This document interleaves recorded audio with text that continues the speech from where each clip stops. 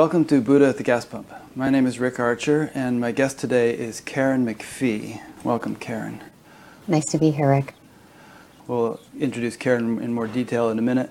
I just want to say in general that this is a show on which people who have had or are in the process of having a spiritual awakening are interviewed. There have been over 300 of them now. And if you're new to this, go to batgap.com and you'll see them all archived in various ways under the past interviews menu. These shows, if done on Skype, are also live streams that people can watch and send in questions that they would like me to ask. On the upcoming interviews page, there's a form at the bottom that you can fill out to submit a question. And the whole thing is supported by appreciative listeners and viewers, so if you feel like helping to support it, there's a donate button there. I enjoyed preparing for Karen's interview. She has had quite a life and is still having one and has been through an awful lot. So I think this interview will turn out to be somewhat biographical and also just a lot of interesting knowledge that'll come out, which Karen has amassed as she's gone through life. With Karen, we can start pretty young. She said that from a very young age, she could sense and see the invisible energetic dimension and had the awareness of presence in early childhood. Maybe you'd like to elaborate on that before I go on to the next one. Well, there's one scene that comes to mind where, it was really vivid, and I was very young, maybe 3 or 4, and someone came up behind me and I couldn't hear them or see them, but I felt their presence and I knew what they were feeling, what they were thinking, and at the same time just aware of this huge space of stillness in which it was all happening. So it was very vivid. Must have been for you to have remembered it. It's still here now. Don't you find that those moments of timelessness, they're timeless, so it's always available, but yeah. I had one when I was a really little kid. I must have been under 3, where I was so convinced that I was actually able to fly around the house, up and down the stairs and all that. I remember having an argument with my mother about it. Yeah, I fly, and she said, no, dear, you don't fly. I can still remember the experience of actually zooming up the stairs and so on. So it must have been some kind of out-of-body thing. Oh, that's so cool. I love that. It's true. When we're in our energy body or whatever you want to call it, we are flying, right? Yeah, and you literally can, I believe. You can even do it in your physical one if you're evolved enough. Then, skipping quite a few years here, at the age of 16, you had a cancer diagnosis, and that you count that as a significant milestone. It really was. Yeah, almost everything between the first experience we talked about and that is kind of a blur, really, but that, it stands out again because I think I might have shared that with you. There was a moment, and I don't remember where it was in the process. I don't know if it was before or after the surgery. I can't remember. Anyway, bottom line. You had surgery for the cancer? Yeah. Do you mind my asking what kind of cancer it was? Or? Thyroid? Yeah. I don't even see the scar there. So I remember when I got the call, the doctor said on the phone, hey, you've got cancer. And it was like, the humanness was pretty shocked. I remember just passing the phone to my dad and like, but partway through, there was this moment when I was standing outside in our driveway, actually, and everything just got perfectly still. And this knowing arose that this life was not going to be what I thought it was. It's kind of unusual for a young girl to get thyroid cancer, isn't it? Probably not where we lived. We didn't live there long, but it was a fairly, I don't want to say common, but not as uncommon. Environmental toxins? Yeah. Probably. Although there's some propensity. I think my great-grandmother might have had something there, and so genetic as well. But it was really interesting because, you can always tell in hindsight, that moment was the moment when awareness woke up and to some degree and realized, okay, white picket fence, kids, whatever, and that's not what this is about. And somehow I felt like I had been removed from normal life. And I didn't know what it meant at the time, but it was just a vivid and clear space of awareness and knowing. And that impression stayed with you as the 4-year-old impression also stayed, right? Yeah, this one, though, I would say it was probably pretty covered over for a long time. It was there, but things became pretty turbulent for a while, and there was about a 10-year period after that of dealing with stuff. So, yeah. But, yeah. I think I also heard you say you were raped at the age of 13 or something, right? Yeah, I didn't put that in the bio I sent you. I purposely left a few things out that I didn't necessarily want to talk about here, but hey, that's okay. I just trust whatever happens is fine. Don't worry, Rick. There is a little bit of consciousness of sometimes when we talk about things that can trigger trauma, but you know what? Whatever happens here is perfect. Yes, so that happened before actually the cancer experience. About 3 years before. There's a number of people whom I've interviewed who've gone through that. When I interviewed Joan Harrigan on Kundalini Vidya, one of the things she says can somehow catalyze or trigger a Kundalini awakening is some kind of severe trauma. Not that we would wish that upon anyone, but it can be the cause of jolting the Kundalini out of dormancy or something. Have you heard that? I sure have, and I love that interview, by the way. It was great. If you look at it sort of from the energetic, the chakras, all the whole, which, I don't claim to be an expert at, and, we could say, was it really a coincidence that then the cancer happened here? Because as part of that violation, I was choked. And of course, then there's the thing about expression and whatever. So, yeah. Then in your early 20s, you tried psychotherapy, which started to create greater self-awareness. And then later in your 20s, someone gave you a book on meditation. Perhaps I should have paused after the first bit, psychotherapy, in case there's anything you wanted to say about that. Well, actually, it's just really useful. If you have a conscious practitioner, which I did, they can really help a couple of ways. One is to help see through more of that fictional sense of self and encourage self-awareness. So yeah, actually it was very helpful. You start to notice what was previously unconscious. And in general, it sounds like you were, I don't know if you would have called yourself a seeker, but you were. The white picket fence wasn't enough, as you said, and you were kind of like looking for deeper meaning and resolution of stuff. Oh, absolutely. That is common the whole way through. Yeah. Yeah. And the other thing that there was also a sort of a darkness that had come on me when I was younger. I didn't write about this, but you could call it a depression or something, but there was like a darkness. On one hand, you could say it was harmful or helped suppress the expression of self. But on the other hand, it was another thing that was bringing me into this other awareness of, whoa, just doing the things normal people do, that's not fulfilling. And there was something, again, I just felt separated from all of that. And that theme kept coming up over and over as well. As if you were kind of shrouded. Yeah. Until around the time we're talking, except, there were those moments of clarity. But yes, there was something that was pushing. Looking back on it now, it was like a sort of protracted dark night of the soul. Something was trying to come through the dark to the light. And so the dark actually had a purpose in that sense. I think everything has a purpose. No argument here. Yeah, there's no coincidence and no accident. So then somebody gave you a book on meditation. You remember what that book was? I don't remember what it was called, but it was someone who was related to Edgar Cayce, his partner. But no, I don't remember what it was called. That's okay. But somehow or other, the book was adequate. I know when I first started getting interested in meditation, I was reading books and trying this and that, and I just couldn't get into it. But it sounds like you actually were able to just naturally get into a state of meditation. Pretty much right away, yeah. It's not like I became really devoted to the practice or anything, but I just knew this was important. Now, something else that happened right at the same time, I was in a situation that was rather challenging. To get a little spooky here, the other thing that happened was I would wake up in the middle of the night and I would feel, let's say, someone touching my arm. And then I'd come fully awake and I'd still be feeling it and there'd be no person standing there. Later, I realized it was angels, and they started to communicate with me and give me some life guidance. So that kind of all happened around the same time. Nice. I think I recall you saying that either now or at times in your life you have rather routinely perceived angels or other subtle beings. Is that correct? Yes. Yeah, and the work that I do now, it's very much part of it. I just sort of lump that all into, I call it the other dimension, just because it's, it's obviously more than one dimension, but just to sort of differentiate it from our normal consciousness. But yes.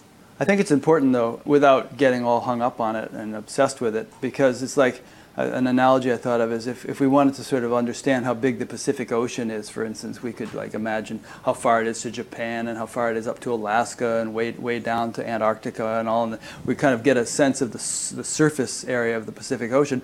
But if we do that without considering how deep it is, it's like we've just covered the most superficial aspect of it in a way, how deep it is and what it contains. And it's sort of like that with talking about life. There's this vertical dimension or this subtle dimension which is just teeming with life and intelligence, and most people are completely unaware of it. I love that metaphor of the ocean because it's infinitely deep, and I love that. It's beautiful, and ultimately it's all one, but the one is expressing, as you often say, as all of this, whether we can see it or not. So besides, I have no control over it. It's always sort of been here, right? Through most of the time, so yeah. We'll move on from this, but another analogy I think of is, imagine if aliens landed on the White House lawn, what a big deal that would be. Or Prime Minister's lawn or whatever you have in Canada. It's like this huge news story because, wow, other beings exist besides the human. But yet here we are completely surrounded by vast teeming horde of subtle beings whom the vast majority of people don't see and don't even know exist, and they're all around us. That should be a big news story. Yeah, well actually, wasn't that on the cover of Life or Times or something? Oh, do angels exist? Yeah, and something, 80% of the people believe in them or whatever. So maybe it's more than we think. Yeah, that's a bit of a sidelight, but it's interesting to me. So then you're watching PBS. You can see I did my homework. You heard Deepak Chopra say, "Become aware of the one who is watching," and you immediately popped out the back of your body and into the witness. Let's talk about that a little bit. It's interesting because every time I share that at a group or whatever, usually somebody will have the experience as well. So let's do that again. So he said, become aware of the one who is watching.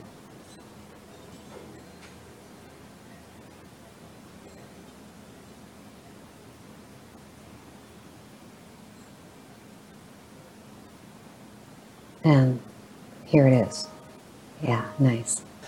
In your case, when you had that shift, it never left you. But to play devil's advocate, there are people who advocate and people who listen to them. They make a conscious effort throughout the day to be aware of the one who's watching, be aware of the one who's watching. To me, that speaks of a sort of manipulation that is kind of unnatural. I bet you that in your case, it's not something you have had to do ever since seeing that TV show with Deepak. It's just something that has been a natural feature of your way of functioning. Am I right? Well, boy, this is, as you know, Rick, pretty challenging to talk about. Mm-hmm. And the way I look at it is, it really depends on what's happening. There's no problem with getting completely immersed in whatever you're focusing on, whatever your activity is, whatever trauma is coming up, but that's always there, and there's sort of a confidence in it over time, right? It's sort of like you don't have to keep checking because it's just there, it's known. Like breathing, or like being cleaner because you took a shower in the morning. It's just there. It's just there. So there's not a seeking for it, and there is also a loving of it. So I still love to just be quiet, be silent, and sort of almost luxuriate in that. It's delicious. Or another example would be like being awake in the ordinary waking state. I mean, you wake up in the morning and you go through your day and you don't have to keep thinking, I am awake, I'm not sleeping, I'm awake. It's just you're in the waking state. Just the natural way you are until you go to sleep. To me, that higher consciousness or witnessing or any of these things should be that natural. And it is.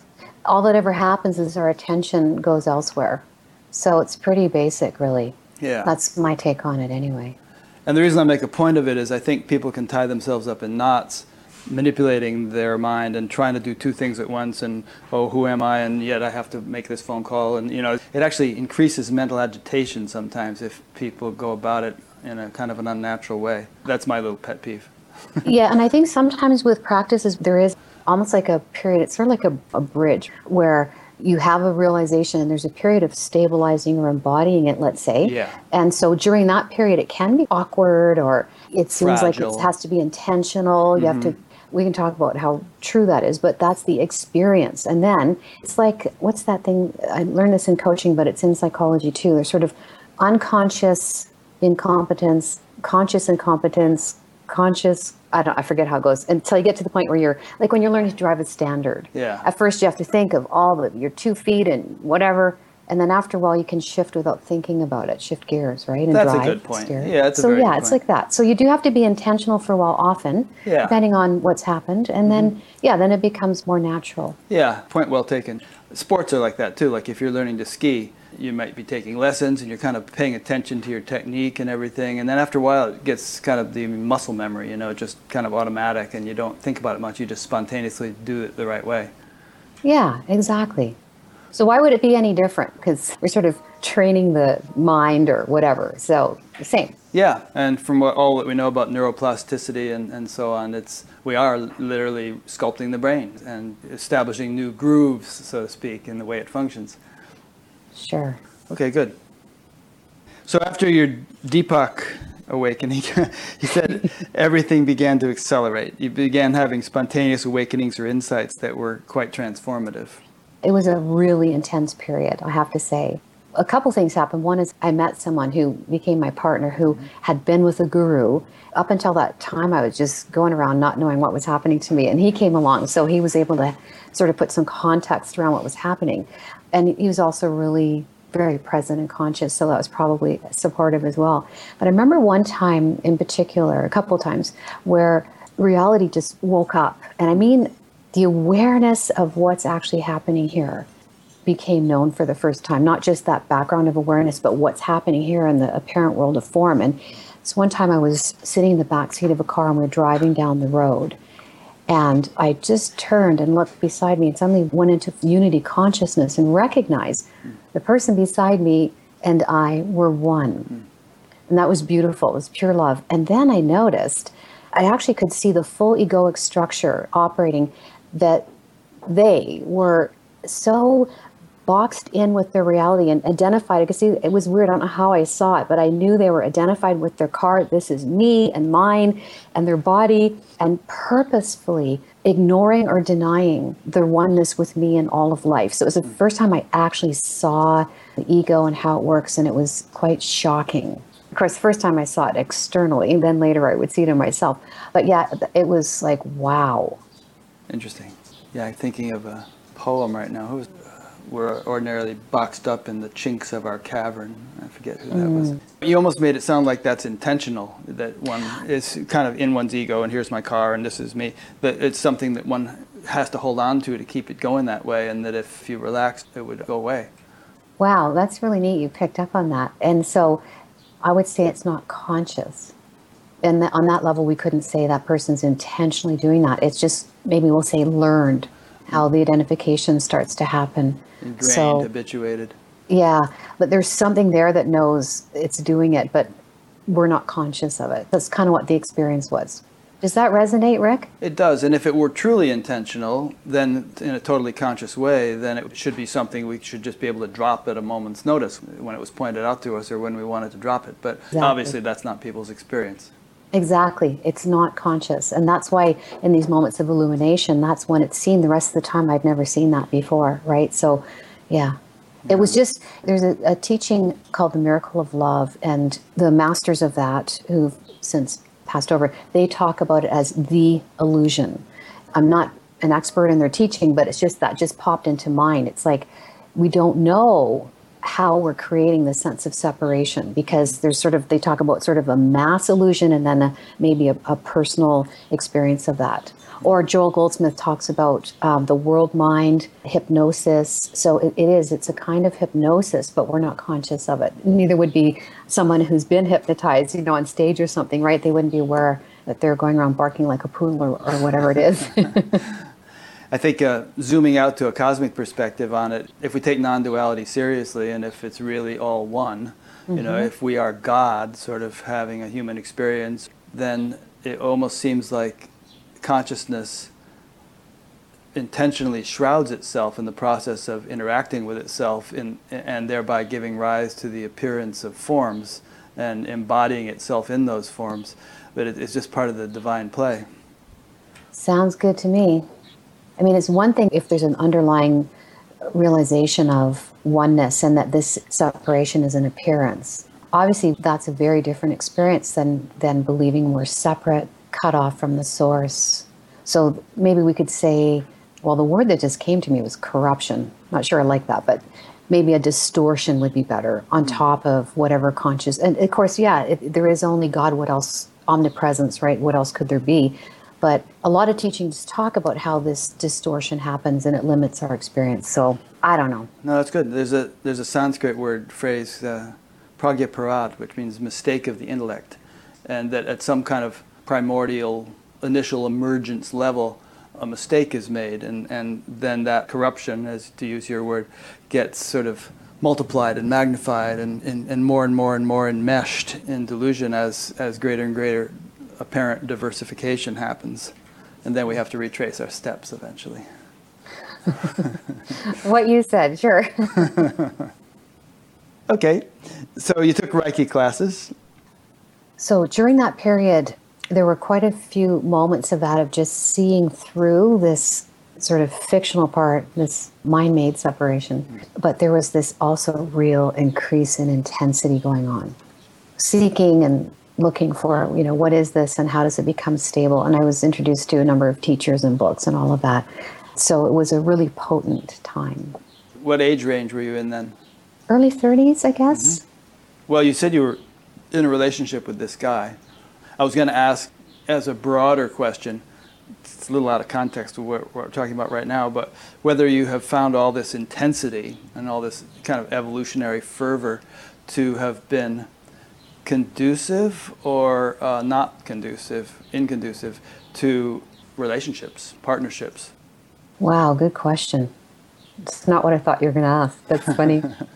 I thought you were going to ask if it was conducive to, awakening or whatever we want to call it. Well, it's definitely conducive to that, I would say. Yeah. But sometimes people find it hard to straddle both worlds, the pedal to the metal awakening track with some semblance of normalcy in the world track.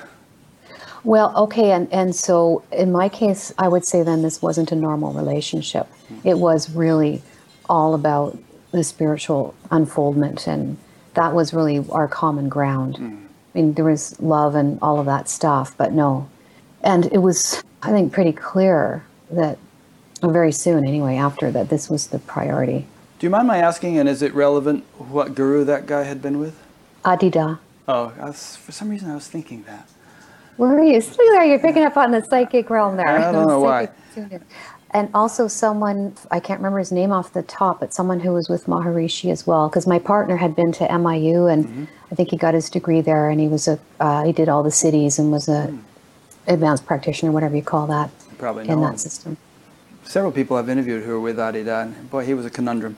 Oh, I agree. Definitely, I was never attracted there, but it was just, again, having been in that whole realm, it was helpful to me because he had the experience with Maharishi and Adida and this other fellow that he was with.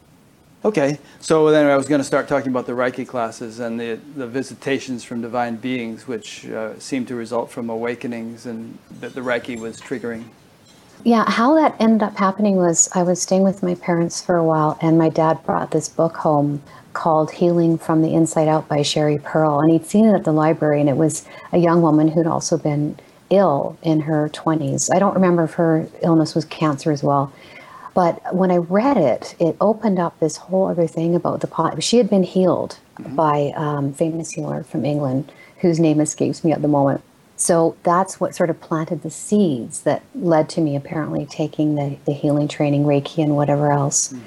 It's funny, a couple times in the unfoldment, and this was one of them, I went to a public talk on Reiki, and I got up and I felt hands. There was nobody standing there, so we're talking angelic or whatever, hands pushing me forward to go and talk to the teacher. I just heard myself say, okay, I'm signing up. So it was one of those things where I wasn't driving that bus, and it happened.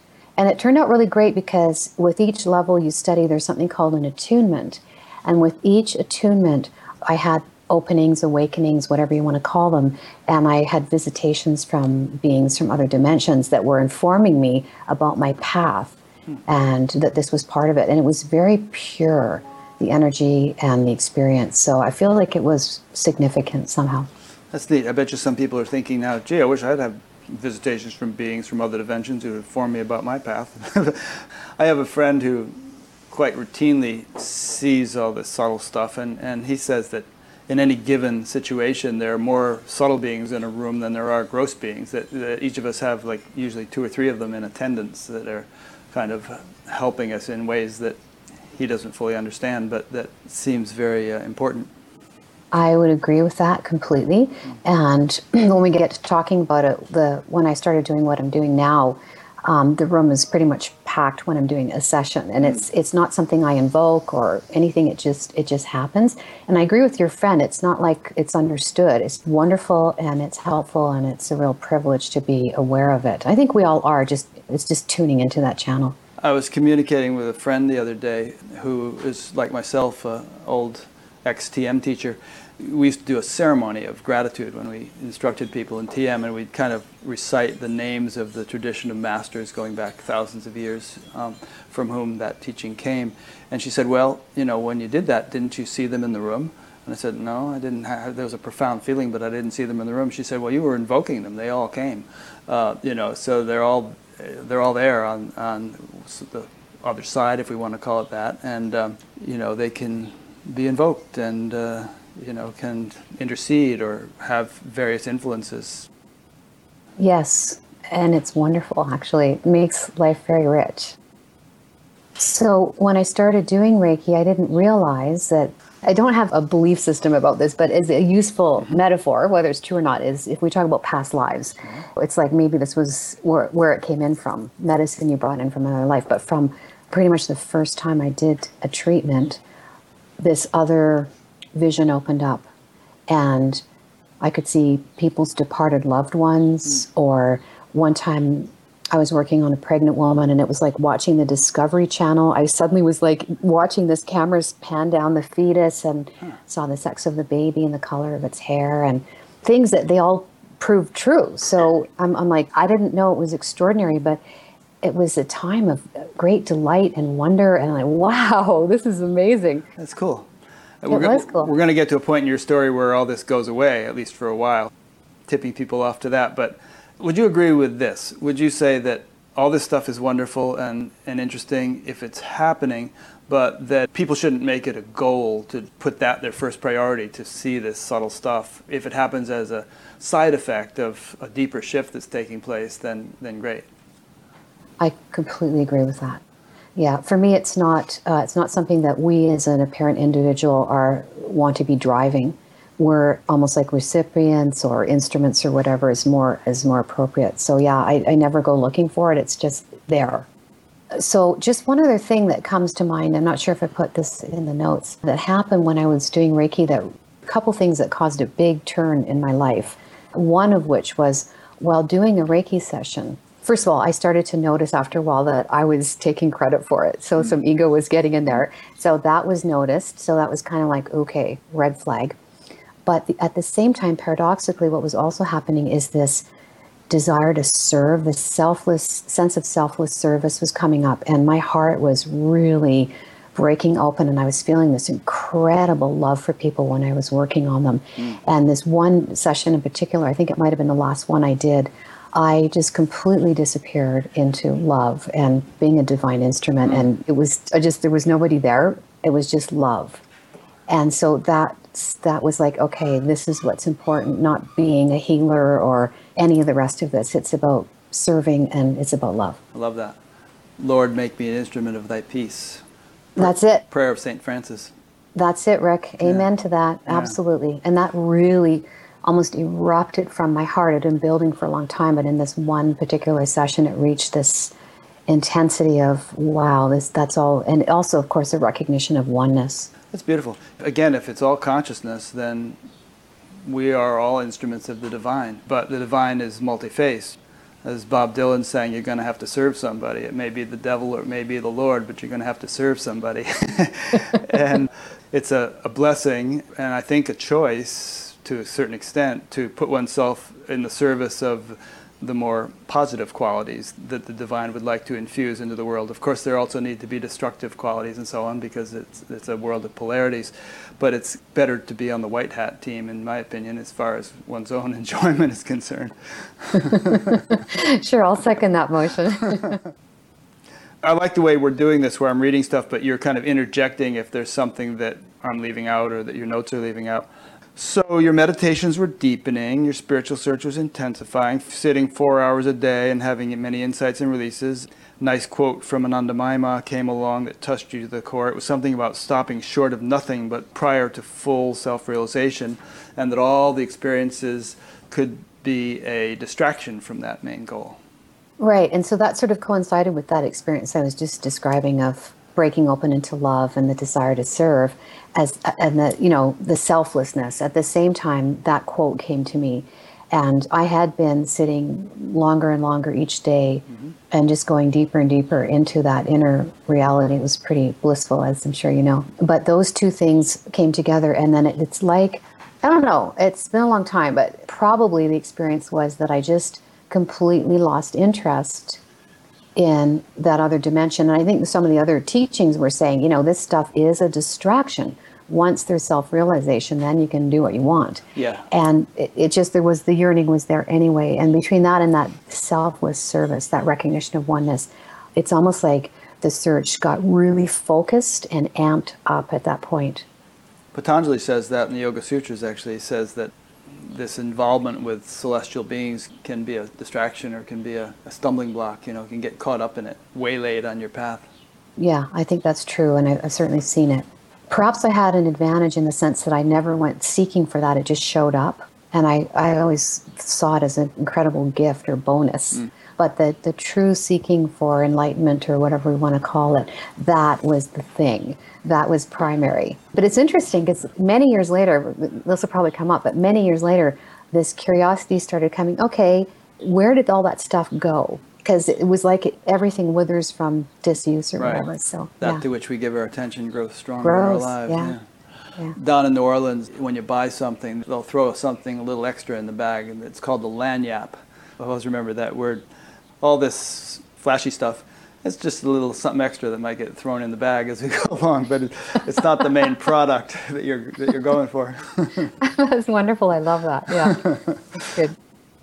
Okay, so then a major awakening happened through the breakup of that relationship that you referred to. Your heart broke open into a greater love, and you fell into God communion. So powerful that repercussions of it echoed through the next 15 years.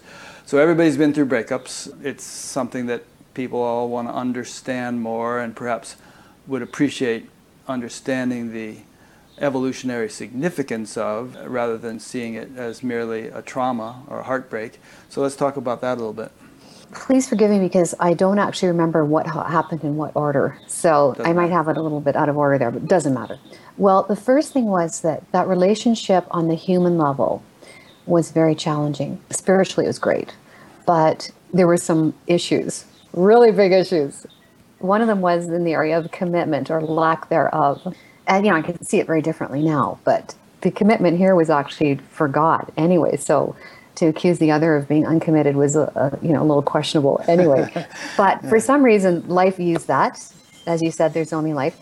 And so this intensity came, but I think, Rick, part of it was because this man wasn't just my partner, he was my mentor, my guru, my guide. There was so much more to it. That couldn't have been 100% the case, because you've got so much going on that you must have been his guide to a very great extent as well. Well, how lovely for you to say, and perhaps that's true, and we'd have to ask him. Maybe we can patch him in later. But but for me at first, I was much younger and very new to the spiritual journey. So thank you, Rick. We can clarify that. He'd been on the journey for 10, 20 years, whatever, was older than I. I was new to this lifetime. In this lifetime. Yeah. Thank you for clarifying. Yeah, exactly, right? In this lifetime. So there was sort of that position of, you've got an artist and his protege or whatever. That was an unbalanced footing that we were standing on because of that. And you're absolutely right. It was really just a experiential or perception, but for sure, there was a lot going on here. Yeah. So I'm sure that had an effect as well. And he certainly has told me that. However, on the human level, there was some old programming or whatever playing, and suddenly I was like, okay, something needed to balance that sense of disempowerment from being in that uneven footing. So there was a breakup, and there was incredible pain, partly because of how much more he was to me. He was also sort of a father figure, even though I have a great relationship with my father. Again, life used that, and there was a real deep despair and breakdown. It was very intense. However, I just used that to go into God. I'm preparing to interview Andrew Harvey next week. I don't know if you know Andrew Harvey, but a delightful person. But anyway, he talks a lot about the breaking open of the heart, and how he mentions how even certain saints have sort of prayed for their heart to be broken as much as possible. It's like, lay it on me, Lord, and I just want it to break wide open so I can be, to love you fully. That's it, exactly. And of course, I wasn't consciously really I didn't have a guru or whatever guiding me. I had some help, but it wasn't a conscious recognition that that's what was happening. But that's where it took me. And it's the best thing ever when the heart breaks open. It's just exquisite. Even the pain of it can be exquisite. So I just went deeper and deeper.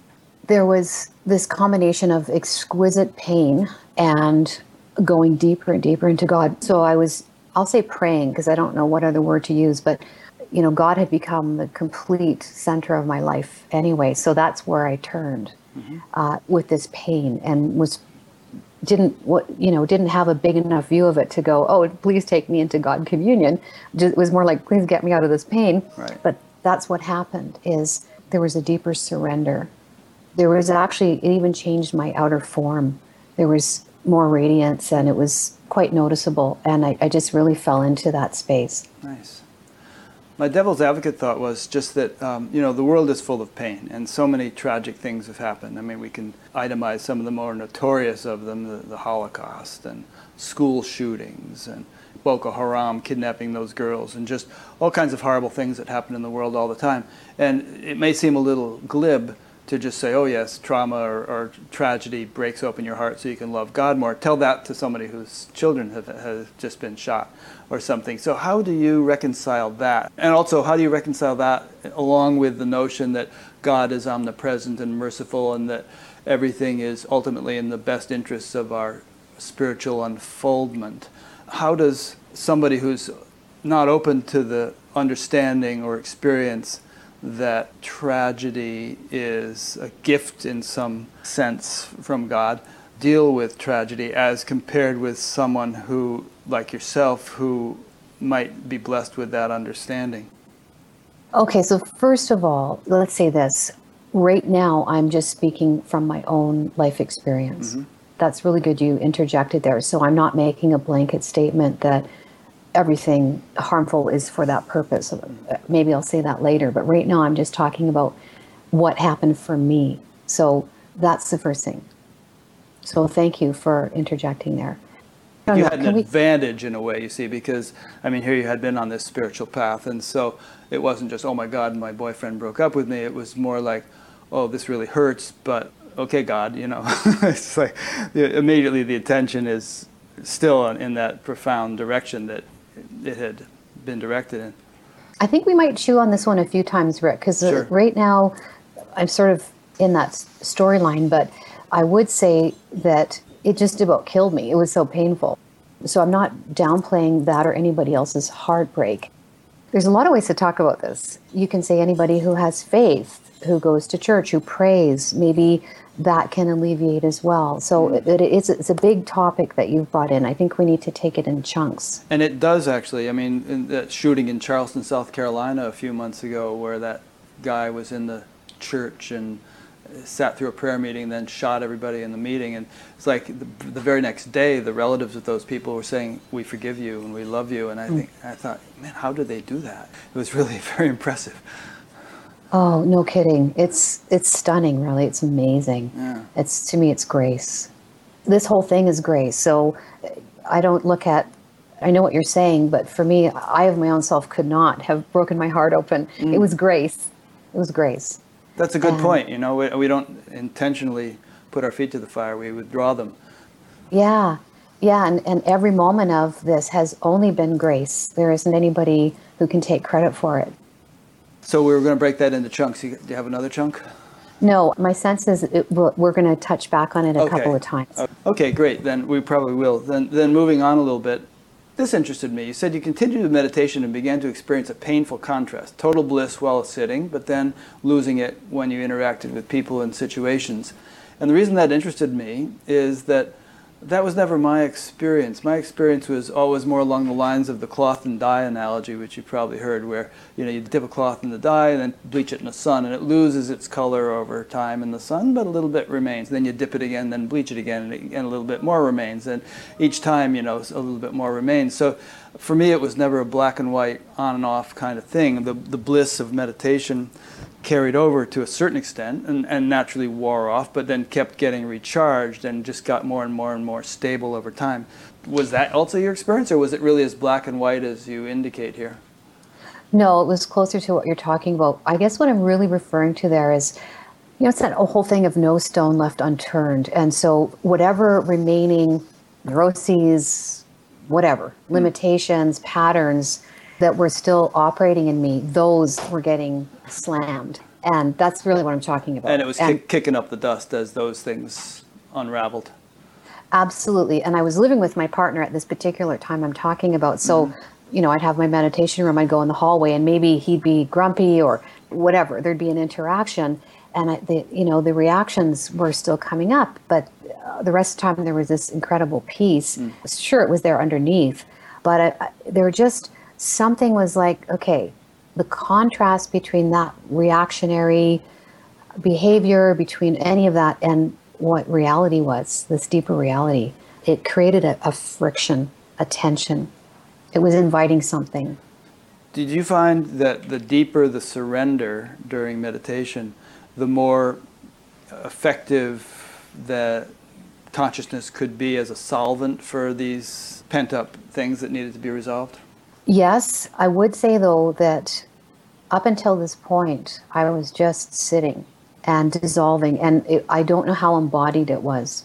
So what comes next is, and it feels to me like this is part of what was happening, but the blanket answer is yes, absolutely. There was just greater awareness at all times, less reactivity generally.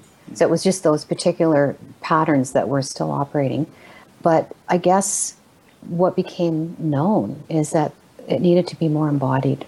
That's really what, as I would say, the bottom line was there.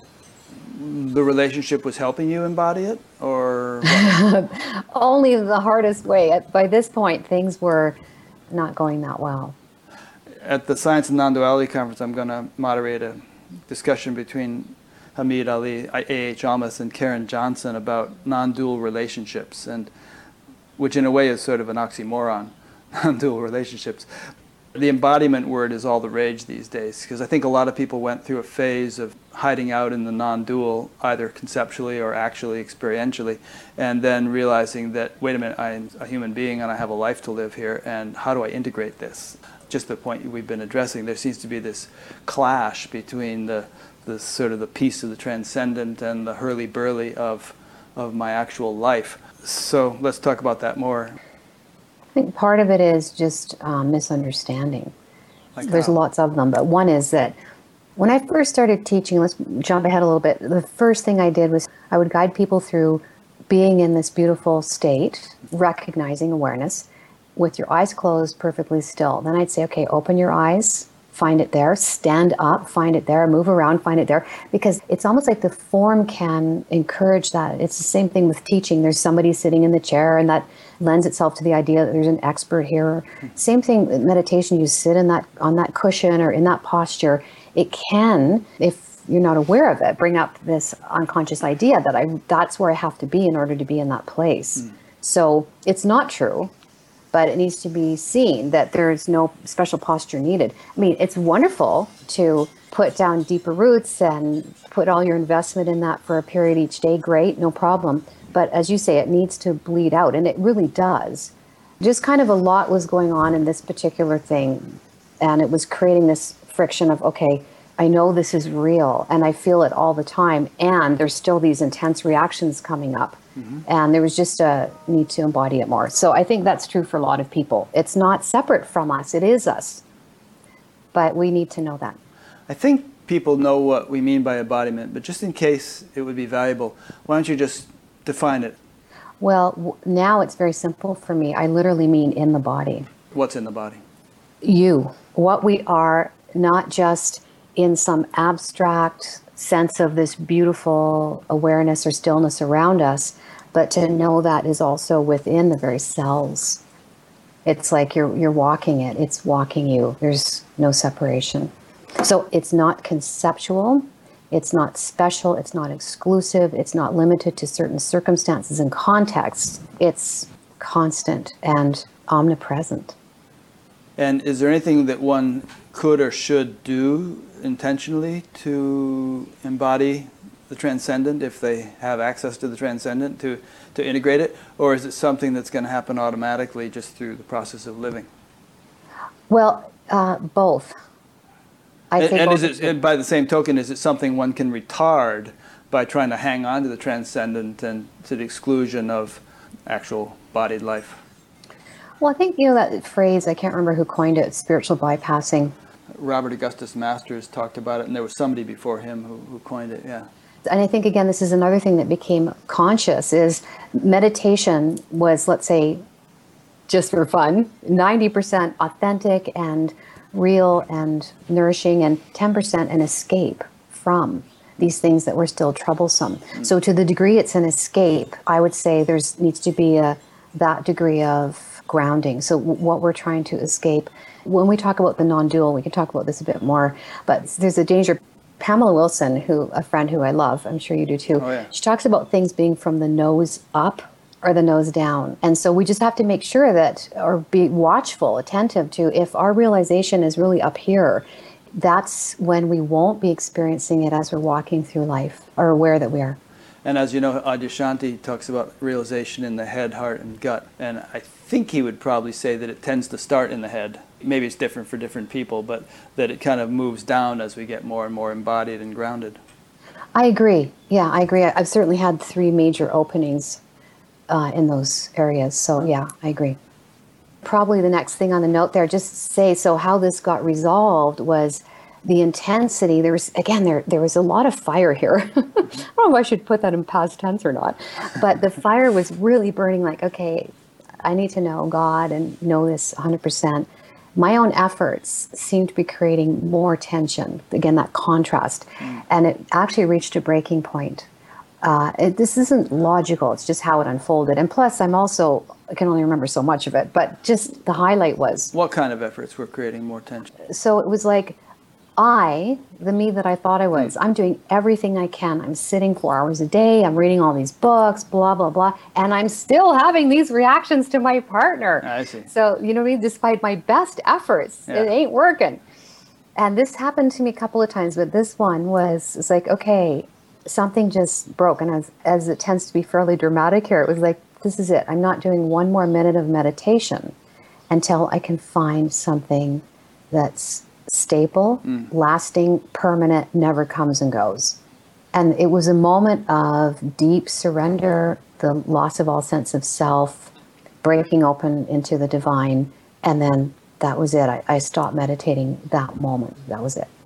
I don't know if that had to be the way of going about it, because I don't know if necessarily continuing to meditate in any way prevents you from arriving at that which doesn't come and go. But it's the way you did it. So. No, and I'm certainly not saying that. Again, this is just my so-called my story. Yeah. And I thank you, Rick, for clarifying that. I'm definitely not making a blanket statement. And by the way, I do still meditate. I do again. Yeah. But I'm just talking about one of the dramatic moments where more of the ego death, more of the surrender, more of the recognition, I of my own self can't do this.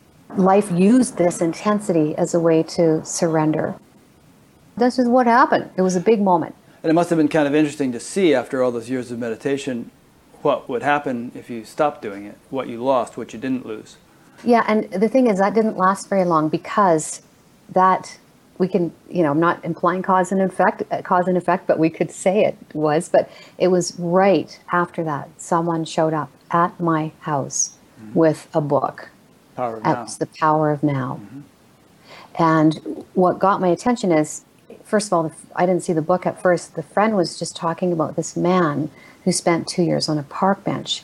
And at that time, when I wasn't meditating and I did just the minimal amount of work to function, like bare minimum, the rest of the time I sat on a park bench by the river. So there was like this bing, there's like something new. There was a connection there. Yeah. So it got my attention. Then he pulled a book out of his backpack and handed it to me, and I just touched it. And I just felt this zzz. And by then I knew that meant this was something important. And so I very rudely said, see ya, left the poor guy sitting there, drove over to the New Age bookstore, got a copy, rushed out to my backyard under the apple tree and started to read it.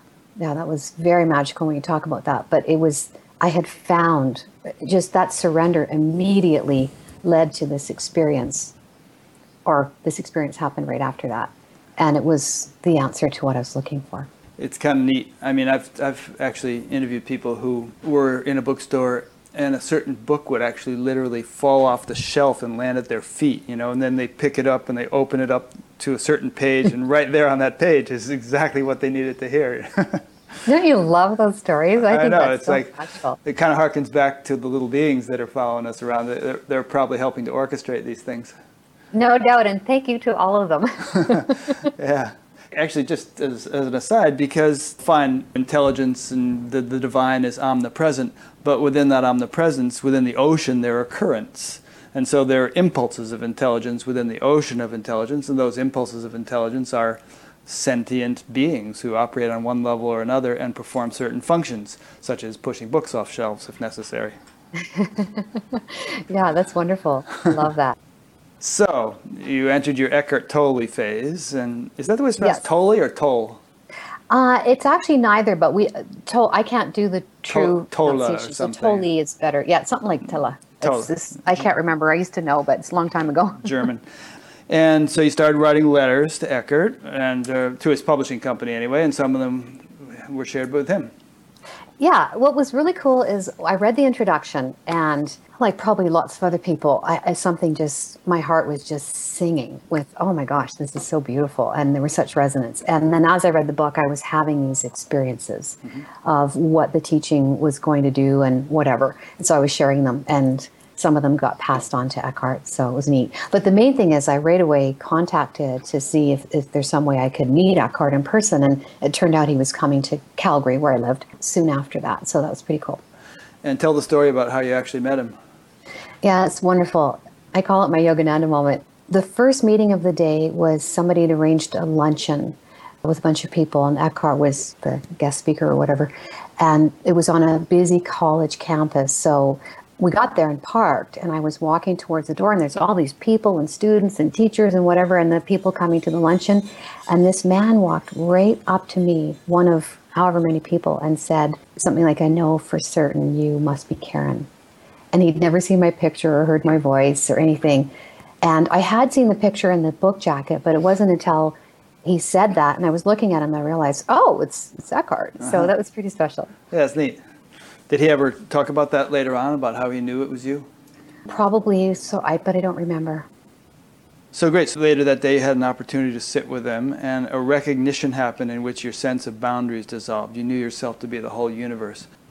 My sense of it is that it was the first time that I sat with somebody who there was nobody there.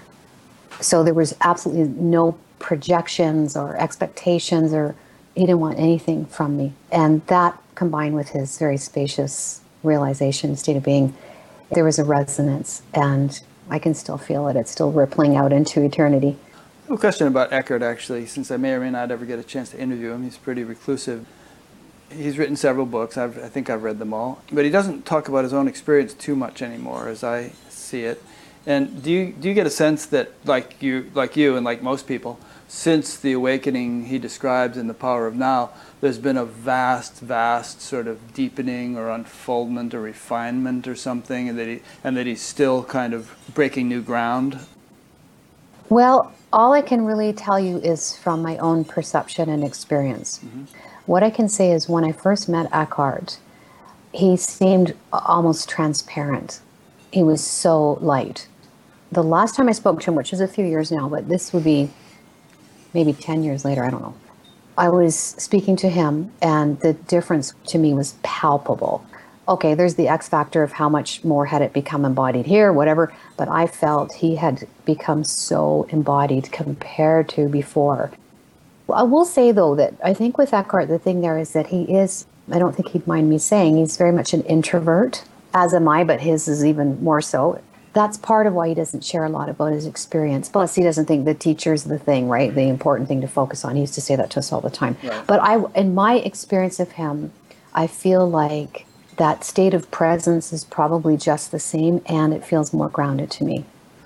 Yeah, I would agree the teacher isn't the thing, but I think it's interesting when teachers and people do relate their experience, because it helps to clarify the roadmap and helps people understand that there is this ongoing development. And and we begin to sort of flesh out the details of it, and as we hear more and more of these stories, there tends to be a kind of an agreement or convergence between different people's stories, and you just kind of get a sense of how vast the whole thing is, which is, I think, helpful. I think the more as a spiritual community, in the greater sense we can understand where we're going, there's less and less likelihood of thinking that we have arrived and that's all there is to it, which some people say, they don't like any talk of levels or progress or anything else. But the fact of the matter is, speaking honestly and realistically, people keep progressing unless they get stuck. Oh, I completely agree with you. And if Eckhart ever wrote if there was a biography or an autobiography that really, I'd be the first one to buy it. I would love to hear. I only had a few snippets, and all the time I spent with him, just a few snippets about what happened in his unfolding, and I would love to hear it. And I always felt, well, after a while, I felt it was almost a disservice not to have that story shared. I totally agree with you. Even though his was extraordinary, I suppose they all are. Yeah. What was it like? And there are a few things he shared that really had an impact on me. And I think this is something, I agree with you. I feel like ultimately there's only one, but it's expressing as these unique individuals. And the more that we share, the more it serves everyone. And I also found, and I was guilty of this myself for a while, I volunteered as Eckhart's secretary. And I noticed in myself, there was this tendency I had to really be conscious of to try to present that he was perfect. This whole thing we do with gurus, and then we look at some of the great gurus and the stuff that was going on in the background there. Mm-hmm. So, I've learned a lot since then. But yeah, there's this thing, we want them to be perfect, and by ignoring their humanness and what they go through, you're right, it doesn't serve, if you ask me. Well, whenever I kind of imagine myself interviewing Eckhart, this is the line it would take, and really sort of trying to grill him on all the stages of development that he's undergone in the last 15 years or 20 years or however long it's been. So if that appeals to you, Eckhart, call me. Well, I think people would enjoy hearing it. I'll put in a word. Yeah, I will, certainly.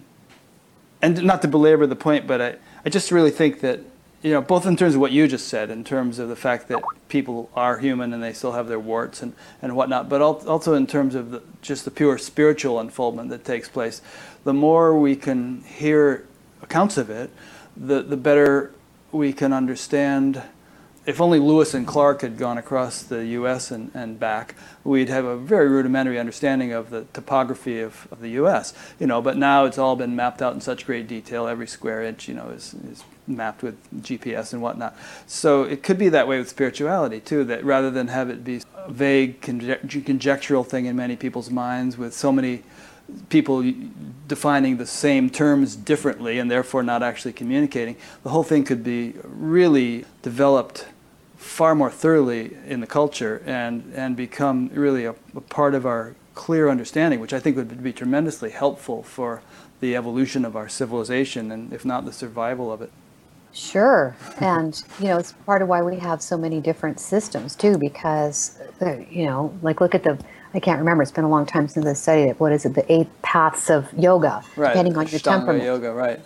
So there's bhakti and all that stuff. All those going things, through the intellect, the heart. Mm-hmm. So as long as it would be inclusive enough. But I agree with you, and I feel like, it's funny, as you said that, what came to me is I feel like that will happen, and it is starting to happen. But I agree. I can understand why some teachers are reluctant to share that stuff, because everybody's experience is unique. But I tend to go more with your view, if I'm hearing you right, which is the more examples we have, the more likely it is we're going to find something that's closer to what's happening to us. And for myself, there's no complaint about the way things unfolded. And I understand now it sort of had to be the way it was, let's say. However, how much suffering could have been avoided had I had a guide at certain points or a teaching or whatever. So I'm with you on that one, Rick. And as long as we all understand that everyone's experience is unique and that I am not going to experience everything Karen experiences, it's still interesting to hear what Karen has experienced and what this person and that person and the other person has experienced. You just listen to enough of them and it's very enriching. It's very helpful in a number of ways. And again, without like getting fixated on needing to experience something because somebody else did. It may not be that way for you. Yeah, that's a key point. Yeah. So you really dove into Eckhart's teaching, and he eventually invited you to teach, which you began to do. Yeah, and it was wonderful because it was never my intention. All I wanted to do was serve. It was that thing was still unfolding of selfless service and oneness and love. And so that was really my motivation was, wow, this is the best thing I've come across so far because it's so practical. Like I used to say, it made presence portable. Very, very practical, very, very grounded. Did he invite many people to teach? I don't know. Just a handful? Back then, one or two. Okay. You were one of those one or two. I'm sure it's more than that, maybe. But at those early stages, there were maybe two, three. I'm not sure. Mm-hmm. But it wasn't like an official organizational thing where, the Eckhart Tolle movement and I'm a representative of it like a TM teacher would be. It was more like I'm out here teaching and Eckhart's been my inspiration. Was it that? Eckhart, in those early days, wasn't interested in having an organization because he could see what would happen with the egoic things that get involved with there. Right. But the day we met, he did feel that there would be some sort of organization and I would be part of it. Like that was sort of, it was just immediately recognized. He invited me and gave me an endorsement and phoned people and asked them to come to my group. But it wasn't like a formal organization at that point. So, right. Yeah. Okay. It's interesting, though. I will just share this, just a brief example or story about this.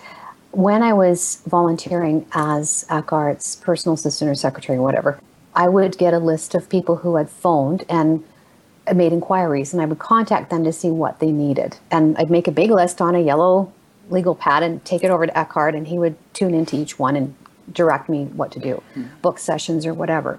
And one day, a woman phoned, and while she was speaking to me, this clear knowing came that I could help her.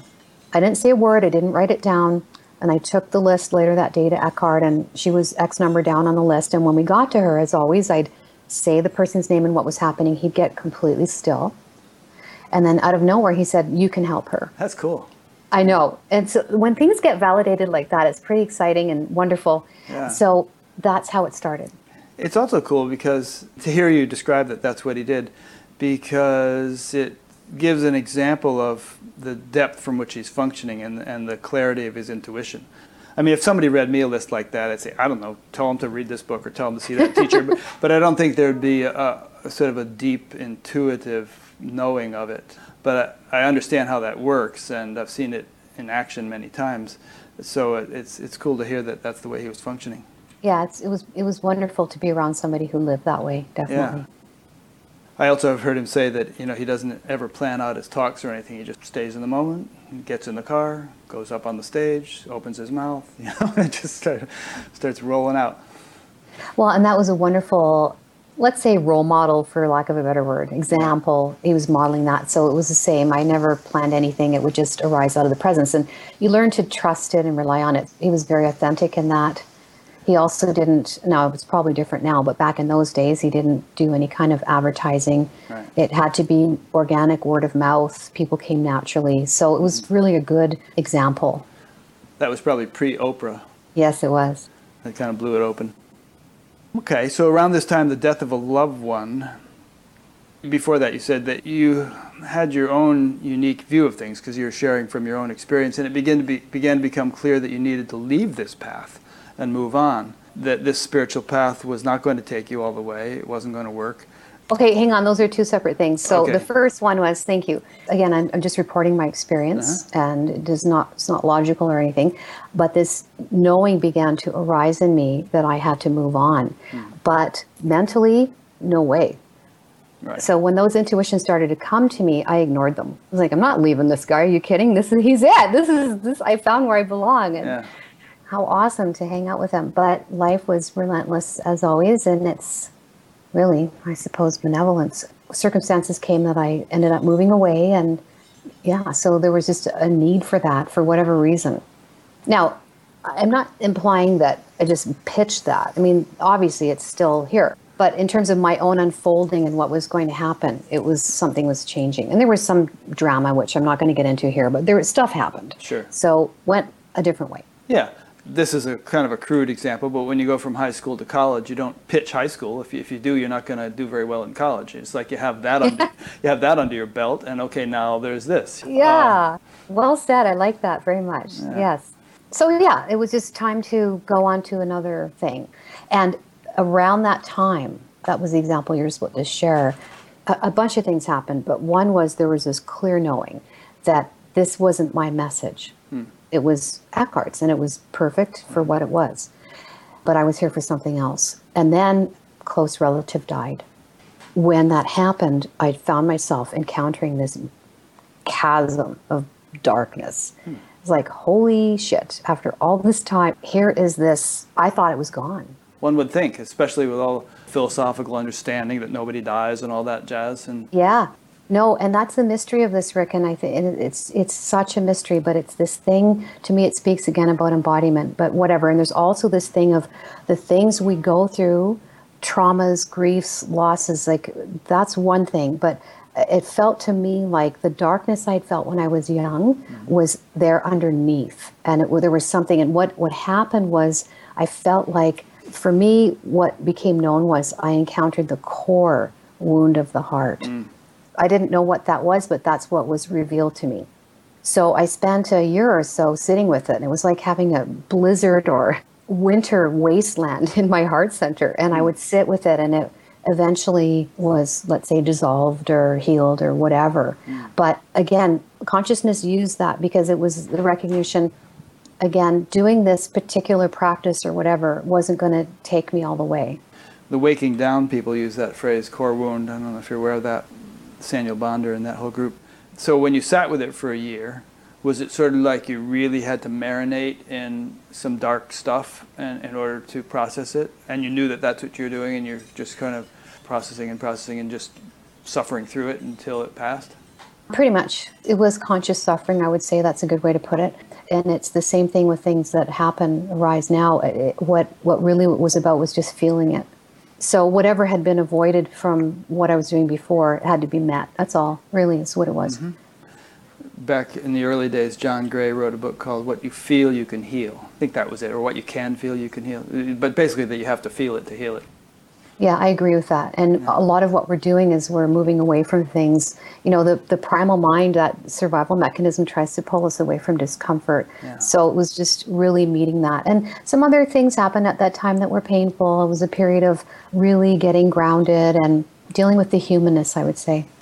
And you kind of mentioned at this stage that you rejected all external authorities and just came to rely exclusively on internal guidance. And that's what I mean by the recognition that some, so in quote, external teaching or method wasn't going to take me all the way, that I had to come to the Satguru, the internal guidance or authority. Have you kind of balanced that out now? Because there's a lot of people around who are sort of into the be your own guru thing and just categorically reject external authorities. No. So what would you say to that? No. It's not like that, and it wasn't even really like that then. It was more, it wasn't a rejection, it was a turning deeper within, knowing that the final, well, there's no such thing as final in my opinion, but the depth of realization that was trying to happen, that was happening, I now needed to rely on, let's say, the inner wisdom for that. It was that, yeah. Now there was a pendulum swing, because it's been a fairly dramatic unfolding, and for a little while I was like, okay, I'm not going to do anything spiritual, but in that balanced out. You know, my friends, I had a joke, if they came over to my house, they couldn't use the S word, spiritual, for a while. So it was just this thing, and I took a corporate job and took coaching training and did all this really grounded, embodied stuff. But the really big, couple of next big realizations that happened came from within. I think it's worth pointing out that even if you are involved with an external teacher, so to speak, such as Eckhart Tolle or somebody else, any actual realization that takes place is an internal process. And, there's the whole pearls before swine principle, that a great teacher could have a bunch of idiots around him, and nothing is going to be transmitted. So there has to be a certain depth and receptivity. It's really incumbent upon the student. Well, another analogy is you could have a vast reservoir. According to the size of the pipe that you bring up to the reservoir, that much water will flow. So a drinking straw, no matter how vast the reservoir, isn't going to allow that much transmission of water. A great big pipe will result in a gusher. I totally agree. And, to be really, language is funny, it's to be really, really precise takes more time, but I completely agree with you. And what I mean is, so thank you, Rick, this is excellent. Thanks. What I mean to clarify that is, let me see if I can get a little closer to it. There was a tendency, which I think is fairly common, to project to the external as being the source, the savior. Honestly, I hate to admit this, but it's true. It took me, like the day I met Eckhart, he said, "You're here to teach presence." The very first day. Okay, but Rick, it took me 10 years to realize that's because it was already here. Yeah. So a little slow here, didn't get it very fast, even though he told me that directly, it's in you. So this is sort of that thing of there's Nisargadatta had this wonderful, I'm not sure if I can quite grasp it, but it's something like maybe enlightenment or awakening, whatever. He used the analogy of a fruit tree. The actual realization happens instantaneously. The fruit is ripe, it falls now. Okay, however, he said that something like that process of how it ripens and how long that takes and what it needs and how much sunlight and rain and all that, that's a mystery that we don't know. So that's kind of what we're pointing to here. So thank you for getting us back on that track. So what I noticed was a tendency to have everything, the authority was external, not internal. That's the bottom line. And I think it's interesting when people shift from being externally oriented to a more internal reliance. There can be a tendency to throw the baby out with the bathwater and to sort of, just reject the thing.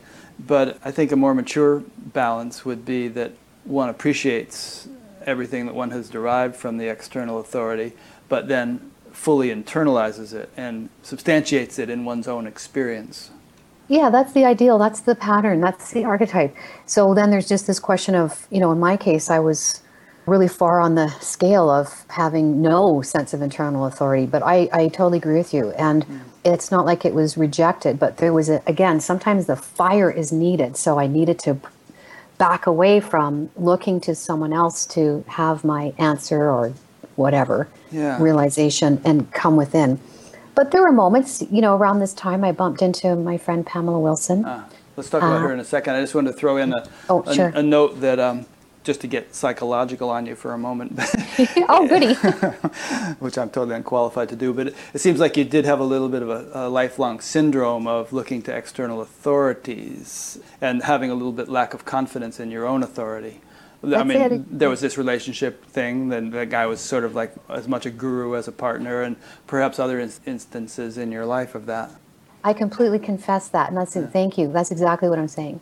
Yeah. So in my case, there was a need to sort of rebel or reject it temporarily as a fiery way to really ensure that I came within somebody who's more balanced. I think that's really what my story is a confession of, Rick, is, like I said, neuroses and whatever. So whatever my own issues were, that's in some way you could say what determined the path. But thank you. I totally agree with that. And that's why maybe there was such a swing here and a need to go within. And probably these shifts in your life, various transitions you went through that we've been talking about, were really just the external symptoms of stages of maturation that you were going through internally, and when a certain stage of self-sufficiency had been reached, then there was a natural sloughing off of this or that external authority and a standing more on your own feet.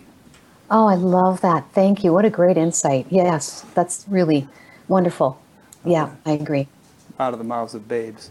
Wonderfully said. Way to go.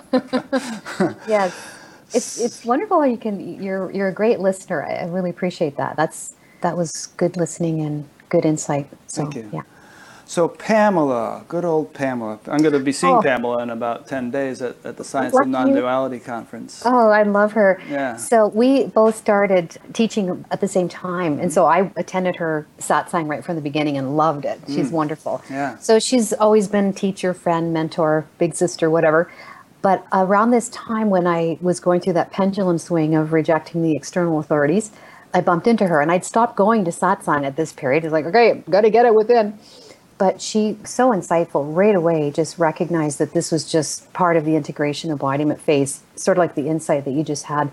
And it really helped. And there was enough openness to hear that and receive it. And it was, so there was good clarification and it was helpful. Pamela was very, very helpful through this whole phase up until now. Really insightful and so gracious and generous and wise. So I adore her. Yeah, she's awesome. And for those listening, I interviewed Pamela quite a few years ago, and so you'll find that on Batgap. Definitely should interview her again one of these days. She's a good one. Aside from our mutual admiration of Pamela, can you say more specifically how your interaction with her facilitated your process? Well, that first one, that particular one, it just made it more obvious. Consciousness became more focused on, okay, that's what's happening. So then the pendulum stopped swinging. Okay, what's happening? This is just embodiment. This is just integration. I see. Yeah, it just helped to light that up. I was just in my experience, but this made it more clear, the sort of theme of it. And then over the next few years, every time I sat with her or saw her, whatever, it would be a deeper invitation. Like at one point, I had a dream about her. She came to me. I wouldn't call this a dream really, but it happened when I was asleep. But she said, join me in freedom. I was just about to go to one of her retreats. And so I got there and I went to see her and said, wow, you came to me in a dream and you said, join me in freedom. And she said, no, I said, join me in total freedom. And it was one of those moments, Rick, where something just responded and it was pretty special. So she just really kept encouraging that deeper understanding, resting in acceptance of that this unfoldment was happening. I think it's interesting to point out that despite the fact that you had already been a spiritual teacher in your own right, you had the humility, if that's the right word, and sincerity to sit with another spiritual teacher to further your progress. You know, you had no sort of sense that you were beyond the need of any kind of guidance or inspiration.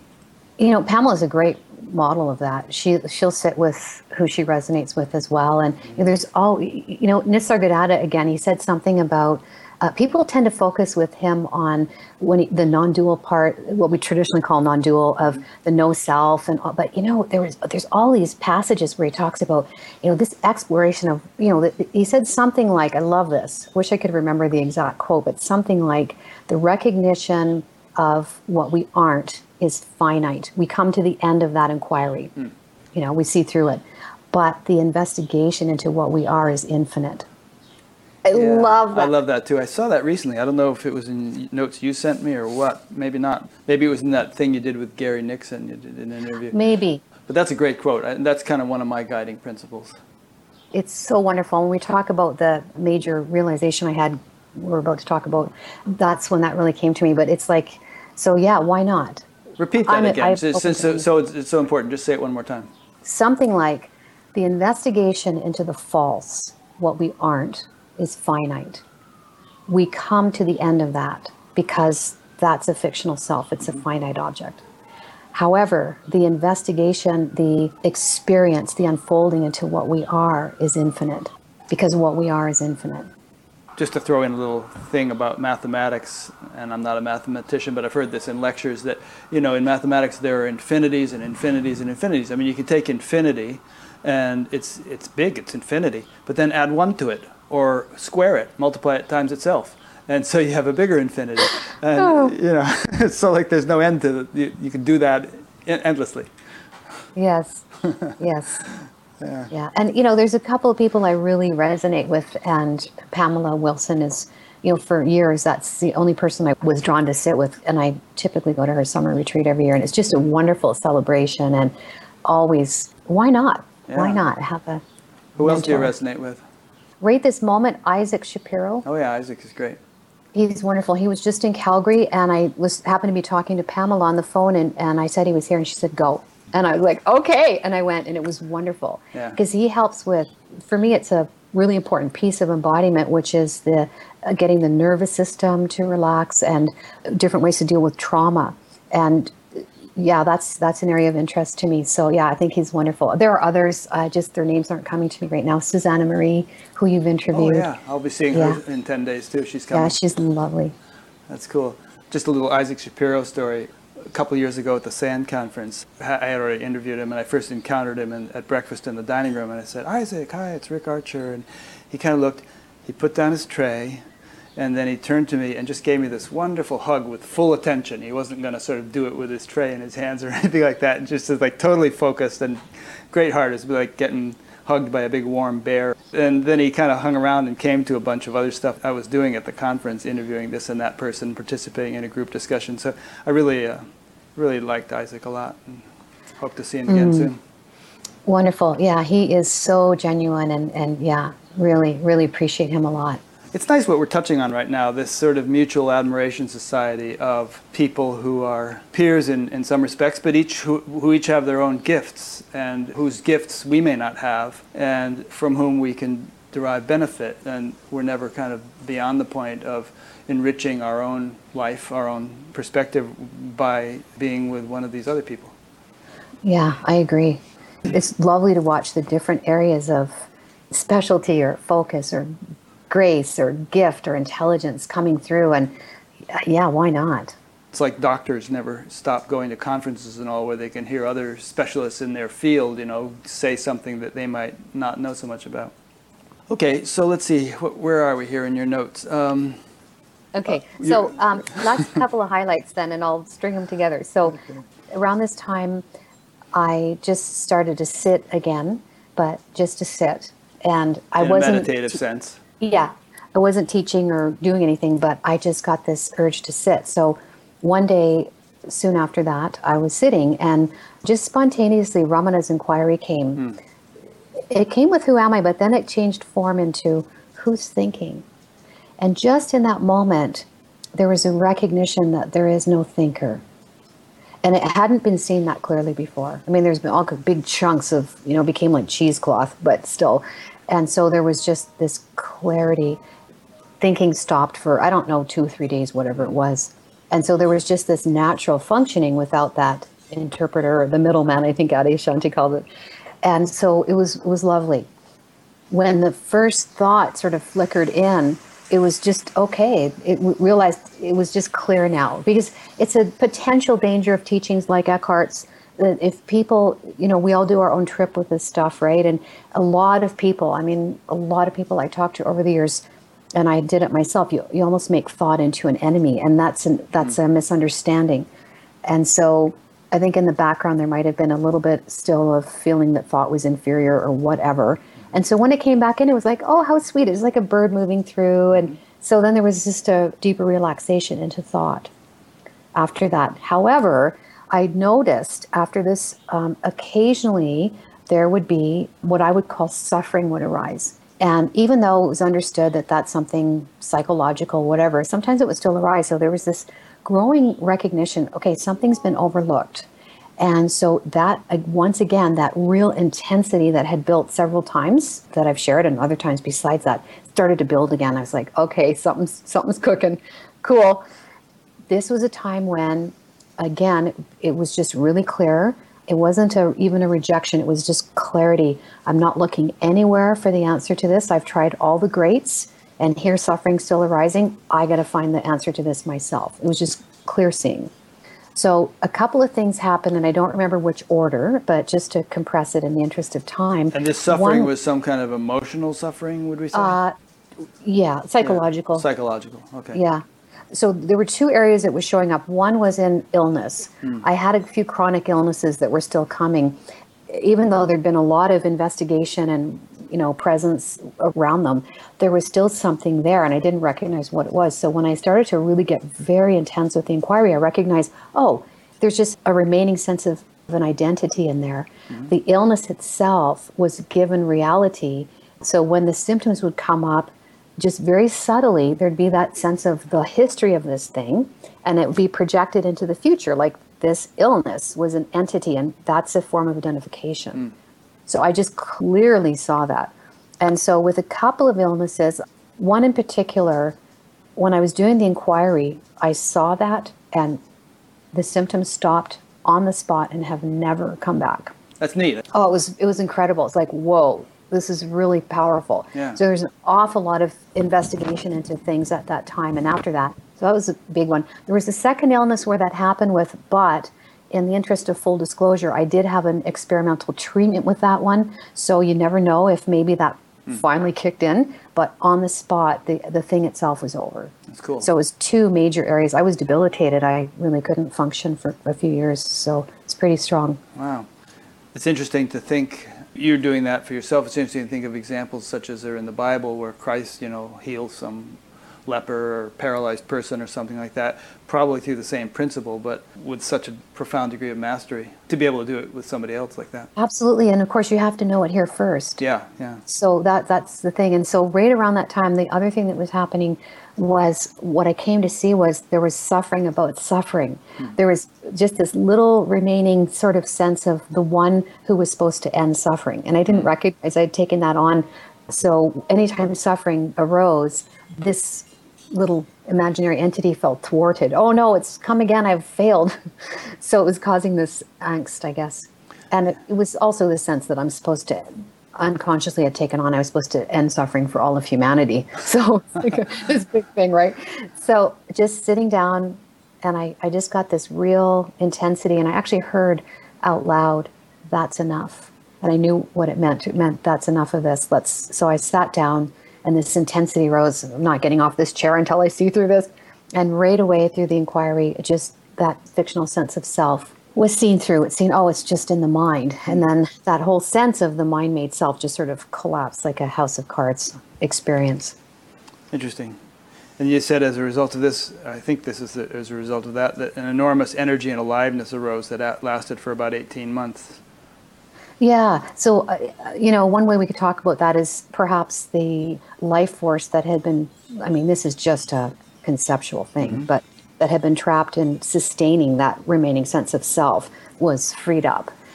So, I don't know, Rick. No, that's a good point. I think a lot of life force is caught up in, remember an hour ago you were talking about how you looked at that person in the car and you could sense that they were trapped in the ego, and implicit in the way you said that was that the tremendous amount of energy is tied up in maintaining that structure. It's a common report and an observation of people who are highly liberated, deeply liberated, that there's this tremendous outpouring of energy that just have, what's the word? It's just, what I'm trying to say. It's just incredible dynamism, tremendous dynamism.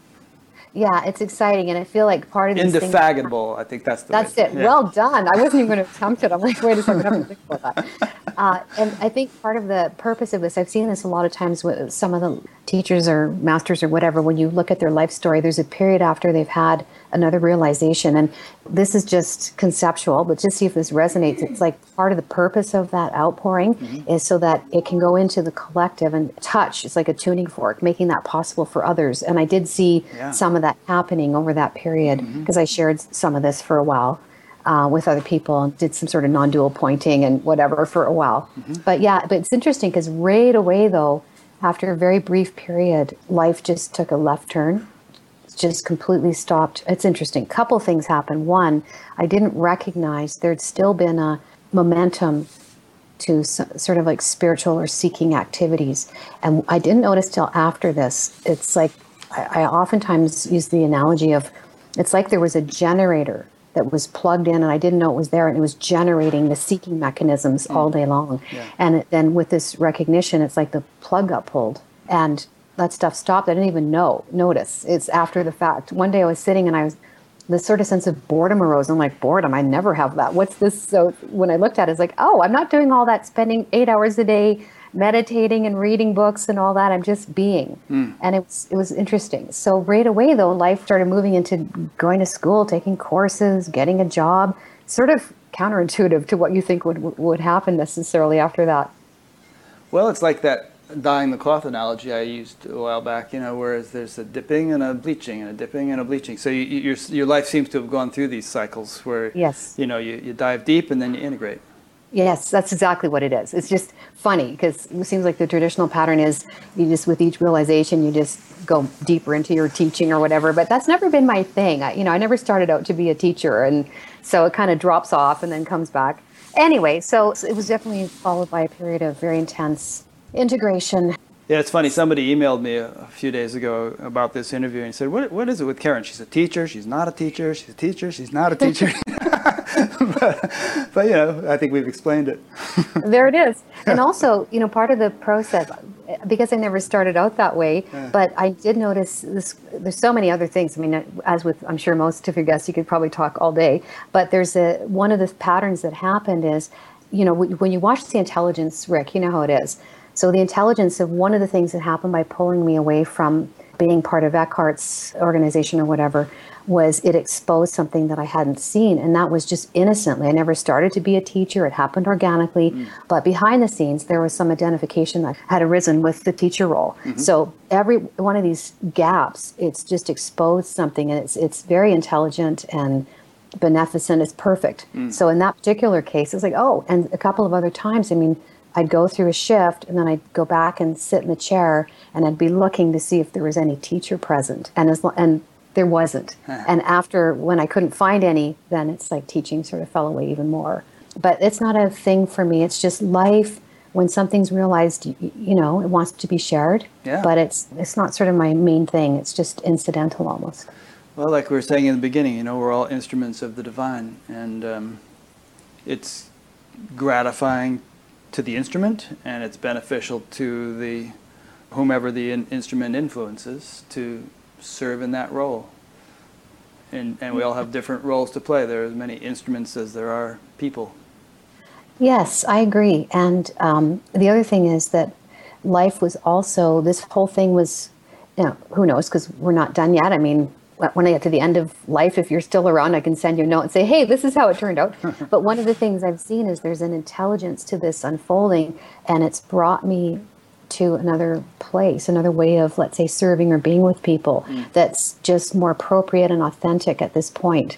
I always, not always, but the last few years when I was performing the teaching function, there was this recognition of, now, I'm not making a blanket statement, I'm talking about my experience, but there was this sense of everything, whatever that is here is there also. But when this one sits in the chair, it creates the separation. And I really, really invited people to look beyond that and try different formats. But I noticed it almost like reinforced that sense of there's something here that you don't have, and because I'm sitting in the chair, I'm going to give it to you. So there was part of me just being really aware of that. And with some teachers, it's not an issue. It really doesn't matter. But here, there's something about empowerment really is the underlying theme of whoever I'm serving or that function is being performed. It's like there's a real desire for empowerment, and the way that it works best here right now is more one-on-one. But so there's this other thing too that was taking me out of that traditional teacher format. It worked for a while. Maybe it'll happen again, but it's not my primary thing. It's not my primary love. So life was also coming into a more appropriate form for my temperament or whatever. Even one-on-one, it's like, okay, I'm signing up to have a consultation with Karen. She's not signing up to have one with me. I'm signing up to have one with her. So even there's going to be that potential imbalance in the roles, perhaps. We could probably talk about how you or how other teachers have dealt with this issue. But I also don't have a problem with somebody having more to offer than the average person. Ramana Maharshi, for instance, had something, and it was appropriate that he was the guru in that ashram. But I think he also did things to humble himself, like working in the kitchen and, just kind of showing that despite his specialness, he was an ordinary guy in a way. Yeah. No, I agree. And, there's nothing wrong. And I'm perfectly happy to go and I just sat with Isaac, and he was in the chair. And with him, he's really found this beautiful way of being so inclusive, and it really works for me. Same with Pamela. And yeah, I agree with you. And just for my own unfoldment, there's just been periods where it just hasn't felt right to sit in that format. That's all. It's really not a big deal. Oh, yeah. I totally understand. I was a TM teacher for 25 years. That was quite a while ago, and I don't have any inclination to, nor do I feel at all qualified to be a teacher now. It's just, I'm definitely in ongoing student mode, if we want to put it that way. It's doing something that's I'm good at and that's appropriate for me to do, serving in the way I can serve. That's beautiful. I love that. That's how I feel. It's just however life is going to use these instruments, it's gorgeous. And thank goodness you do what you do, Rick, because it's such a service to the Sangha. It's wonderful. So yay. Yeah. Thanks. So yeah, I appreciate that. And I think to each their own. And it's something that also Pamela helped me to see as well the last time when it's just is like, no, you got to stop this. This intelligence is like, take down your website, put up your shingle, forget it. Yeah. And it was just, again, this knowing that something new wanted to emerge and everything known had to dissolve. And I just happened to see Pamela around that time, and she's, I didn't say anything to her, and she said, yeah, something new is trying to come through you, and it won't until you let this die. So I did. And also something was revealed through that process that had been overlooked, which was perfect. And once I saw that, everything changed. And it was this underlying little concept, innocent, heartfelt, actually overlooked belief, misunderstanding that had come along many years ago and had been unseen, which was that the idea was my worth or value only comes through serving. And of course, it's just for being. That's our worth and value. So that was seen, and that came to rest, and then everything started to get going again. So it's kind of neat. And one follows from the other, because if you serve without adequately being, then what sort of service are you actually providing? Sure, sure, absolutely. But again, this is a story of everything being brought to light that can be, that's in any way obscuring or limiting the experience. And I think that's the journey we're all on. So that's my story. Yeah, and I love the way you've continued to refer to an intelligence which is kind of larger or wiser than ourselves, which keeps guiding us, and we keep sort of being nudged or kicked or, tickled or whatever to benefit from what it's trying to accomplish with us. Yeah. And it's interesting, one other little tidbit here that comes back to you, Rick, is a number of years ago, I don't remember, we could look it up, this inquiry started to arise once there was a real stability in whatever this is. And there was this knowing that, all those other faculties, where are they? There was this sort of sense that there was going to be a way that this all could come together. It was just an intuitive knowing, but I was just in the unknown and just sensing that coming. And then I got this intuition one day to turn on your show, and you happened to be interviewing Mercedes Kirkle. And when I heard her story, I knew that was going to be a similar story for me. Someone who had been with a teacher, had their awakening, and then their life took a very dramatic turn and started doing something kind of woo-woo, spiritual out there. And so I'm grateful to you, because I wouldn't have found my way to her, I'm sure, without that. But during the telling of her story, it goes back to what you said earlier. It's like everything in me, just like when I touched the power of now, everything went zzz, and I knew it was kind of a clue. So thank you for that. Cool. I love hearing those little stories, and I'm sure for every one I hear, there are thousands that I don't hear, but it's kind of a joy. Maharishi Mahesh Yogi once told me I was a connector and a collector. So I kind of like playing that connector role, and there was a connection you just described that I wasn't aware of, but it's really fun kind of plugging people in unwittingly most of the time to situations or opportunities or other people that are going to benefit them or facilitate their growth. That's a great thing about your show. So that's kind of what ended up happening, is that dimension just started to open up again. And I started I had an intuition, and it was validated externally, like some of the other stuff I've shared. And I just started to sit with people, and man, it's amazing to me. Every session, I'm like, wow, I never know what to expect. It's just this sense of oneness and love, and whatever shows up, and watching what happens for people. It's just love and gratitude is my experience. It's wonderful. Yeah. And in your notes here, you say that in these sessions, psychic information often comes that is helpful in healing, releasing, or embracing life circumstances. And each session is unique and arises out of the field of oneness with no imposition of any teaching or formula. So it's sort of like you came full circle with that psychic information thing. It's kind of come back again, but in a different context, a much more solid foundation. Yeah, it's just whatever arises, because there's no filter, or like you said, there's no imposition of. This is another reason it seems to me that those times of teaching and the messages and whatever, why they've dissolved, is because now there's just nothing imposed. Where before, through certain periods, for example, with Eckhart's teaching, I might be teaching the inner body awareness or whatever, or my non-dual pointing or whatever. Now there's just nothing except what arises, and it's always perfect for what that person needs in this point of their journey and their evolution. So talk about being an instrument. That's exactly what it is. So everything to me feels like it all fit together. The seeing through of the fictional self. There's nobody here who needs to be a teacher or anything else. There's just life, love, oneness, and it moves and touches, and sometimes it's physical healing, sometimes it's emotional, sometimes it's awakening, sometimes it's embodiment, clarification. It's just whatever. It's pretty cool. That's neat. You become a spiritual jack of all trades. Yeah, the other part of that is master of none. But that's the beauty, just to be so transparent and open and available. It's a joy. And so the one shows up in an apparent other form, and it's communion. I love it. It's very wonderful. So you're doing many of these sessions? Yeah. People obviously listening to this who want to have one, they just go to your website, KarenMcPhee.com, and find out how to do it? Yes, I'm still working on my website. It's fairly new, but they can just email me and book a session. I do Skype sessions just about every day. And I also have a couple of beautiful, one is a crystal bookstore here in town and another bookstore that also has crystals. So there's some spiritual centers here locally that I go and do sessions at those, and in my place. So yeah, on the phone. Most of the people who are watching this obviously aren't going to be in Calgary, but no, they'll want to Skype you if they want to do that. Yeah, it's amazing to me. Well, I'm sure you know, but Skype, it's virtually the same as being there. Yeah. It's pretty cool. So, yeah. Great.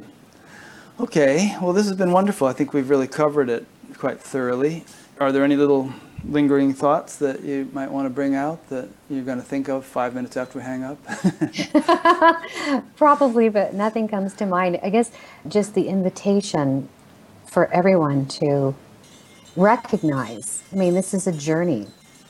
As far as I can tell, there isn't a destination. It's ever unfolding. And so gratitude to you, Rick, for having the opportunity to share and also being able to witness so many other people's story of their unfolding. I feel it's really serving us all. Yeah, just keep on trucking, because life keeps unfolding. It gets better and better and better. And as we come into our own inner authority and really embody this reality, life, it just comes into right alignment, and it's pretty gorgeous.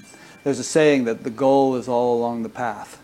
So it's not like we have to pass over today for some glorious future. The future may be more glorious than today is, but there's a lot of glory in the moment too, which I'm sure is very Eckhart-like to say, It's so true. I'm in love with life, even through the hardships. That has been a common theme here, is loving that which is unfolding at all. And it's pretty delicious, even when it's challenging. And it is. To me, it's a love affair with the divine, with life.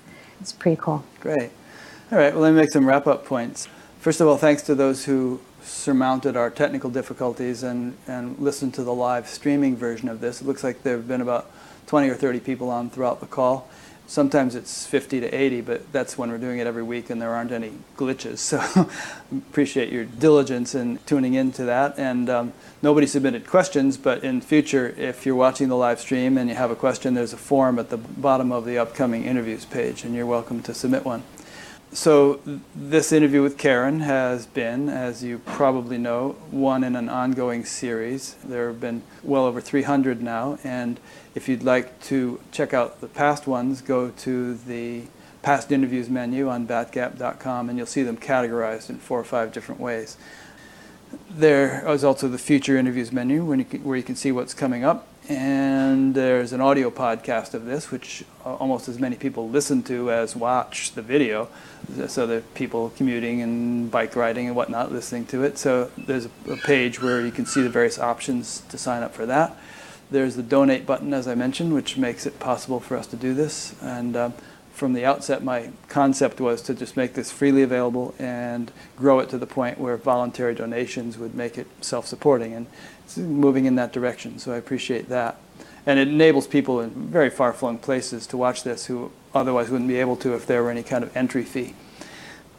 And there's a email sign-up thing. People have been saying, why no new interviews? Why no new interviews? Because we are on vacation. I went to Vancouver. But if you sign up to be notified by email each time a new one is posted, you'll just know within 24 hours after it's posted. So feel free to do that. All right. Well, thanks for listening or watching, and we will see you next week. The next one is Andrew Harvey, which if you're not familiar with him, it's going to be a total delight. He's an amazing guy. I've been tuned into him for at least 20 years, and he's a beautiful man. So see you then.